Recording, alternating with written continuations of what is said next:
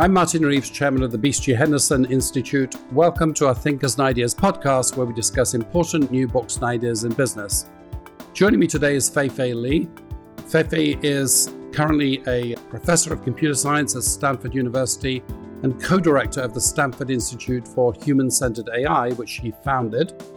After moving to the US from China at the age of 15, she rose to become on the cutting edge of AI research over a period of 20 years, earning her a place in Time magazine of one of the most influential voices and thinkers in AI.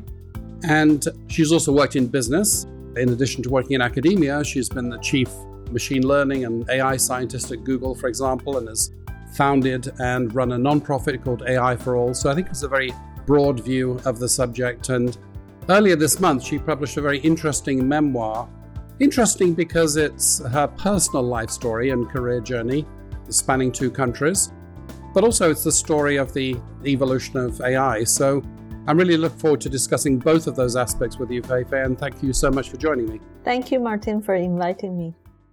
So let's start with the personal journey, Fei-Fei. Your book is very much about your journey coming to America at the age of 15 and rising through the US educational system. And one of the things, of course, that people think a lot about is our education system fit for the future? And you've actually experienced the Chinese education system and the US education system. Do you have any observations on the relative strengths and weaknesses and future fitness of both education systems? First of all, this book is a science memoir, and I emphasize on the word science. It really is using memoir to carry the science story. I want people to read this as an AI book. They learn about AI. I'm not interesting, in my opinion. I think AI is more interesting, but I did talk about my journey. I came to this country when I was 15, so I actually don't feel I'm a learned scholar of a comparative study of 2 education systems. I just want to be humble and frank about that. I benefited a lot from American education system since I was 15, and especially its room for growth, for freedom, for exploration, for curiosity, and the people that have supported me. I did benefit from, just in my own personal early history, a rigorous STEM education because of the school, the middle school I went to in a city in China. And I'm very appreciative of that. But I do want to just be frank that most of my experience is American education system. Let me dig into a couple of aspects of that, which I think are, in a sense, scientific questions. One of them was, your background in physics seems to have advantaged you in pursuing AI. But of course, AI is changing as a discipline. With people considering getting into the subject, do you think that's a good grounding for future AI scientists, or do you think there are other disciplines that will become critical? Yeah, I have been very outspoken. AI is so expensive and horizontal right now that I see all disciplines contributing to AI and AI contributing to all disciplines. So from that point of view, I actually think compared to when I entered AI about 2 decades ago, this is a much wider, broader, more horizontal, and frankly, more impactful field. So whether you're from law or art or political science or computer science, physics, chemistry, AI can be used as a tool to advance your discipline. And also you turn around and use the disciplinary training to make AI better, whether it's the technology itself or the tool to discover new science or to make AI more responsible and all that. Personally, I benefited from physics training as a scientist, right? It's a deeply, deeply mathematically rigorous field. It's also a deeply, deeply hypothesis-driven field, which in my book, I continue to come back to the theme of North Star. As a scientist, you look for those North Stars, and I was trained to think that way from a physics point of view, and it really did help me. I think one thing that a lot of CEOs ask me, because they're worrying about the future, they have to think about the future, is what should their sons and daughters study in order to be future fit? And the answers are not so obvious in the sense that, currently we're reading that computer programming that resulted in the AI may actually be, to some extent, automated away. So there may be some predictable shifts in the value of different disciplines. So in terms of being future ready as human beings and considering the disruptive potential of AI, what are some of the things you think we may need to play up in the education system? Yeah, so Martin, I'm also an educator, and I actually think future ready, first of all, I love the phrase. Second is a very nuanced topic. There is the future ready in terms of jobs and just personal productivity, but there is also future ready in terms of your journey as a person. And one theme about this book is that I happen to love the science of AI before the world even knew about this discipline. So it was deeply curiosity and passion driven. And I think no matter how technology advances, it is very important for young people to look for that inner voice, that inner North Star, and to go after their curiosity and passion. In the meantime, AI as an important piece of technology is shifting job landscape, labor market. And of course, the future of the labor market is going to look different from today. For example, you mentioned software engineering as a coveted industry will be impacted. I don't have a precise prediction of are we seeing the decline of software engineers or just the shifting of the jobs. So I think for young people who want to, make a difference in the world, it is important for them to be aware of AI's future impact, because even if you want to be an archaeologist studying the past, using AI as a tool might be actually deeply useful for you, right? So from that point of view, still, I encourage young people to look within, look for their passion and curiosity, and leverage on the new tools. Well, you emphasize that your book is mainly a scientific story, so let's maybe get into the science side of things. So AI, in the course of your career, has gone from, as you said, something that not a lot of people were excited about, all of the early promise somehow stagnated, and now somehow we got to today where a huge proportion of venture capital funding is going into the area. It's a topic of conversation that affects every aspect of business and society. If you look back, what were some of the key milestones in getting from the early days of AI to today? What were these sort of points of progress, let's say, or the inflection points? Yeah, a great question. And when I answer this, I'm always afraid of offending someone if I don't say all of them. But let me just be brief because of time constraint. First of all, AI is a field of 60, 70 years old. So we go back to the founding thinkers, from Alan Turing challenging humanity with the question, can machines think, to the Dartmouth group of founding fathers of AI who are computer scientists like John McCarthy and Marvin Minsky, who actually wrote pretty much one of the first white papers of what an AI, artificial intelligence system should look like. They also give the name artificial intelligence to the field, and they pointed us to the kind of reasoning and inference ability we should build. And that is a milestone, right? It kind of established the birth of the field.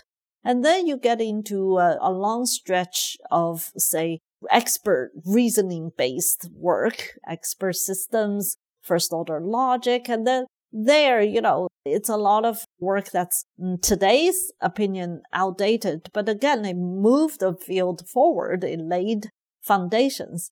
And then you get to the 80s and 90s when neural network was born, along with other statistical machine learning techniques. And this is when AI is really under the radar of the public. No one would call those events a public inflection point. But as an AI scientist, we have to give credit to those period where deep science is being advanced and discovered. And of course, I'm biased, but I think I entered the field of AI right at the beginning of the century.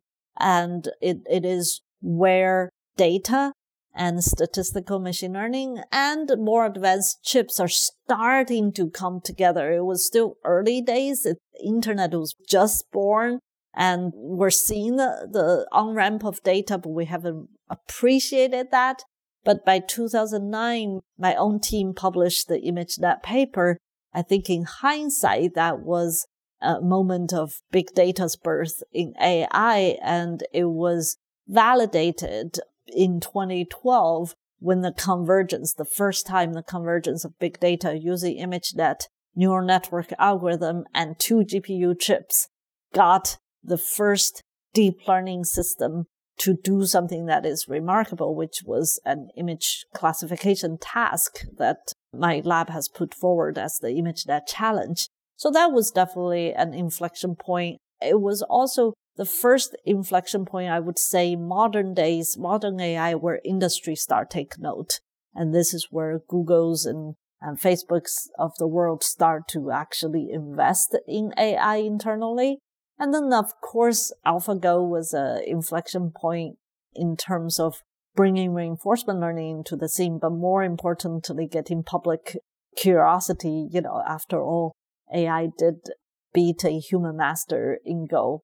And then I would say a smaller one, but equally impressive, was AlphaFold by Google, where, using AI to discover protein folding algorithm that was really an advancement of scientific discovery. And then really the latest inflection point that truly, I think, is the moment of coming of age of modern AI is ChatGPT. Almost precisely a year ago, it puts the entire public, especially policy world, it just made them fully awakened to this power of this technology. And, we're in a different chapter since then. That's a great sort of potted summary there, and I like the way you brought together the three elements of the chip and the neural network and the data set, because I was asking myself reading your book, what accounted for this stagnation and then this leap in progress, and I think it's those three elements. I guess something which the public doesn't know a lot about, or business people don't know a lot about, is, we're currently legitimately obsessed with transformer large language models because there's been enormous progress there. Presumably, there are a whole bunch of other technologies and problems in the wings which we'll be focusing on next. What are some of the maybe emerging technologies that we may be more focused on in the coming years? Well, the family of generative models is not just transformer. Transformer is especially powerful for sequence-to-sequence models for, language. But in the domain of vision and images, we're seeing diffusion models that is very, very powerful in generating pixels, right? And we're also seeing 3D algorithms that turn the world into an actual 3D structural understanding. And you combine that with videos, you suddenly have a whole different opening of a different genre of possibilities. And I personally am very excited by the progress of both this computer vision as well as, what's coming in the horizon, which would be robotic learning. And that's another really important area of progress to be made. So yes, language is a huge part of AI and human intelligence, but it's not the only part. Our ability to perceive the world, understand the world, make decisions, interact with the world, and be creative, be imaginative is all in the horizon. I guess apart from the functionality of AI, another hot topic of discussion and debate is societal support and regulation. And it's interesting that, a number of champions of AI, such as Mustafa Suleyman and others and people at OpenAI have, come out with fairly stark warnings of the dangers. So I wanted to ask you your view on the societal dangers and the measures that we might think about taking. Because I believe you're in that game very early, having founded the Stanford Institute for Human-Centered AI, that worried about the human and ethical issues involved. Yeah, well, thanks for calling that out, Martin. Indeed, we were the first institute that's not only looking at the technology, but also the social implications of AI as a piece of technology. And I still do believe, after 5 years of funding HAI, Human-Centered AI Institute, that this should be framed in a human-centered way. I think the topic of responsible AI, societal impact, and ethical framework is quite nuanced. And this is where I differ from just, soundbite rhetoric. I think, for example, there are many social risks. Many of them are immediate and pressing, from bias to privacy to disinformation to longer-term job and labor disruption. And if not handled well as a society, as a humanity, as a species, this can turn into catastrophic social risks, whether it induces economic pain or geopolitical conflict or just, harmful to individuals, especially underserved, underprivileged communities. All these are really serious issues. And I think we need to take a nuanced approach. Right now, the debate of AI tends to be, are you A or B? Are you with this or are you not with this? It's too profound and nuanced a technology to call it A or B. For example, right, like even bias is a very profound issue. Like on one hand, we absolutely need to guard against bias. That is just very important. On the other hand, for example, I work in healthcare, and some of my technology is being developed to help elderly to be safe, especially, for example, fall. Well, I'm explicitly calling out that group of people because they have more, brittle bones. They have chronic diseases, higher concentration of chronic diseases that would result into this unsafe situation. Now, is this a bias? Should I not pay attention? Should I de-emphasize aging population and just make it completely equal for everybody? Or should I focus my data set on elderlies that are, more in danger? This might be an easy question for you to answer, but I'm using this as an example to illustrate what we need are not just sound bites. We really, really need a nuanced, thoughtful approach with multi-stakeholders who actually understand the technology, the ethics, the law, the use cases, and all that. Let's maybe dig in to that a little more then and go beyond the sound bites. I guess one question is the calibration of the risk. I mean, any new technology has, dangers and fears associated with it. I was reading the other day about the social obsession with the dangers of the telephone when it's first introduced. People believe that marriages would break down because unrestricted communication would lead to the propositioning of women and the breakdown of society. And, it turned out to be an exaggeration. And some people have written, some AI specialists have written that, no, this is a special type of risk. This is an elevated risk. This is a fundamental risk to society. In your view, is this just a technology that needs to be handled responsibility, as with all technologies, or are there special elevated risks with this particular type of technology? Yeah, I have 2 points to make here, Martin. First point is, look, most of my career is in academia. This is where a lot of discussions and intellectual discourse happen, ranging from more concrete, like how do we create a better battery, all the way to more intellectual, like what is the definition of consciousness, right? So from that point of view, I actually respect some of the debate of, is this an existential crisis for the human species? If it is, what kind of form and shape it will take? I respect that as a intellectual topic. And I think it's worth debating as long as we don't mislead the public and we don't create hype. That's one thing. Second, your question is really fundamentally about trustworthy explanation and evaluation and assessment. And this is what I have been calling out is public sector investment of AI. I met with President Biden in June. I testified in the Senate in the fall, and I have been repeatedly saying that it is so important in this moment of such a powerful technology being created. We need to invest in our public sector because by and large, public sector is an independent source of explanation, assessment, and evaluation of what this technology is about. You mentioned EU earlier. Our institute earlier this fall actually created a piece of study that look at the current large language models against the proposed EU AI Act transparency measures. And then we benchmark against all of these released models. And I think for most of the public, you would trust a result like ours from Stanford because we're nonprofit, we're neutral. We don't have a motive to sell one piece of large language model versus the other. So that's really important. And I hope public sector plays an even bigger role in this. Yes, no, that sounds like an important point because, of course, it's very common in regulating new technologies that there's an enormous lag because the public sector is the last sector to embrace the new technologies. Indeed. Exactly. Well, we must, of course, since our audience is senior business people, address business. And most of your career has been spent in academia, but you have served in industry too. There's a sense that AI will transform businesses, although in fact, as of today, I think there are not many transformative demonstrated applications in business. There's just a lot of excitement and experimentation.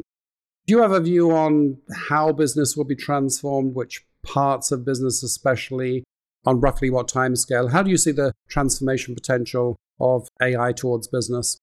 I think it's actually enormous, Martin. I think business will be transformed because this is a tool that can make a lot of business in terms of products, services, and also the business operations more efficient, more effective, deliver more value. And business is always, there's a gravitational pull of business to adopt tools that does all of the above or some of the above. Look, a lot of business today is built upon knowledge layers, whether it's customer information, customer preference, or it's supply chain, or it's, market research, or whatever it is. And in some of the business, like healthcare, it's a ton of, lab results, radiology results, treatment plans, drugs, and all that. All this data knowledge layer now is up for updates with this new technology, especially in language models. And I think there's more to come, right? Like, for example, optimizing decision-making, optimizing personalization and customization, and eventually even in the multimodal layers, whether it's images, videos, and all that. So in short, I think every vertical industry will be impacted, especially if you already have data or are thinking about, or I hope you are already thinking about how to leverage on your data, then it's guaranteed that AI will be a powerful player in that. Well, if I can invite you into my field for a second. So my field is strategy. And one thing I worry about is not just the functional impact of a technology, but the location of competitive advantage. So if I think about competitive advantage, I can think that it's probably with the providers, perhaps, rather than the users of AI. I can think it might be, as with the gold rush, the picks and shovels. It may be, that the chip manufacturers will be advantaged because they're a sort of a bottleneck in the entire process. I can imagine that open source algorithms are not a particularly, they may be highly functional and impactful, but not a great source of competitive advantage if they're freely available to all. So thinking about winners and losers as in this transformation of business, how do you think about competitive advantage? Where is the potential advantage in business? I think, again, some of the principles still applies, like deeply understanding the value you bring to your customer and translate that into the product and services and leverage AI to optimize that. And of course, I think data truly matters, like making sure you have good data, you respect data, your data has integrity, your customers and partners trust the way you use data, but then built upon that layer of responsible use, take advantage of data and truly connect your, digital asset, which is your data, to the services you deliver, the products you deliver. And that connectivity is AI plus good business decisions, right? And then you also close the loop because by the time you deliver that, you get more data and then you create an auspicious cycle of that. So I think businesses in general are very excited about AI. Maybe it's early days in terms of their learnings and their applications, but it is a subject of board and management team discussions. So beyond general excitement, what are the questions you'd hope that every board is thinking about or asking right now in connection to AI? Well, yeah. So first of all, I'm glad that everybody is excited, but we need to translate that into more concrete action. First of all, I think a good degree of education. I think today business leaders, no matter what field you're in, it is your responsibility to educate yourself about what this is. You don't need to do Python code, but you need to understand what this technology is and staff your team, whether it's in the boardroom or in the management or, your tech team or whatever, with the right kind of expertise, and also participate in skilling and training your own team members, including yourself. That's definitely one thing, because having understanding and coming up with a good strategy for future-proof is so important. Second is to apply this human-centered AI thinking, because, this is data, this is decision-making. A lot of things are entangled with consequential human impact, including unintended consequences. So understanding the guardrails, understanding the boundaries, not only legal boundary, but also ethical boundaries, is really important, because you need brand safety. You need your community, both your own employee as well as your customer and partners, feel safe. And this is also why Stanford Human-Centered AI Institute created an industry partnership program. And I'm very happy to talk to anybody, is that because we see ourselves in the ecosystem. While we are neutral, we're not profit-seeking, but we are educators and technologists and social scientists and legal scholars and economists and all that. And we want to help in creating a more healthier ecosystem. So it's a vast subject, and I wish we could go deeper and broader, but unfortunately we're nearly out of time. So maybe I can end with a more personal question. So you are on the forefront of your field. You have been for many years. So I think it's interesting for people to know, for our listeners to know, what will you be working on next? Where will you be focusing your efforts, and why? So what are your current passions and plans as to what comes next for you? Yeah, I'm still so deeply excited by technology, Martin. To me, even the book says I return to the singular identity, professional identity that matter the most to me is being a scientist, is inventing the next science. And this is why I'm seeing beyond the large language models. I want to continue to make progress in AI. In the meantime, I also believe the collective work we're doing at Stanford's Human-Centered AI Institute, and I hope to, get that to a second phase of development and growth in that.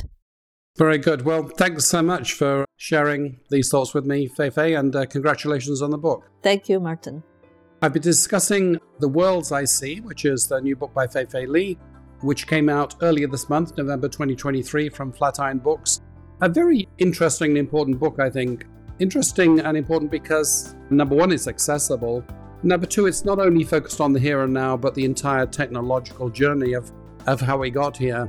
And also, I think looking at the human aspects with equal weight to the technological aspects. So I think at this time when executives are trying to educate themselves on this technology and its implications, I think not a difficult read, but I think a broad and an important read, which I would strongly recommend. So if you like this conversation, make sure you're subscribed to Thinkers and Ideas on your favorite podcasting platform. And as always, we welcome your feedback.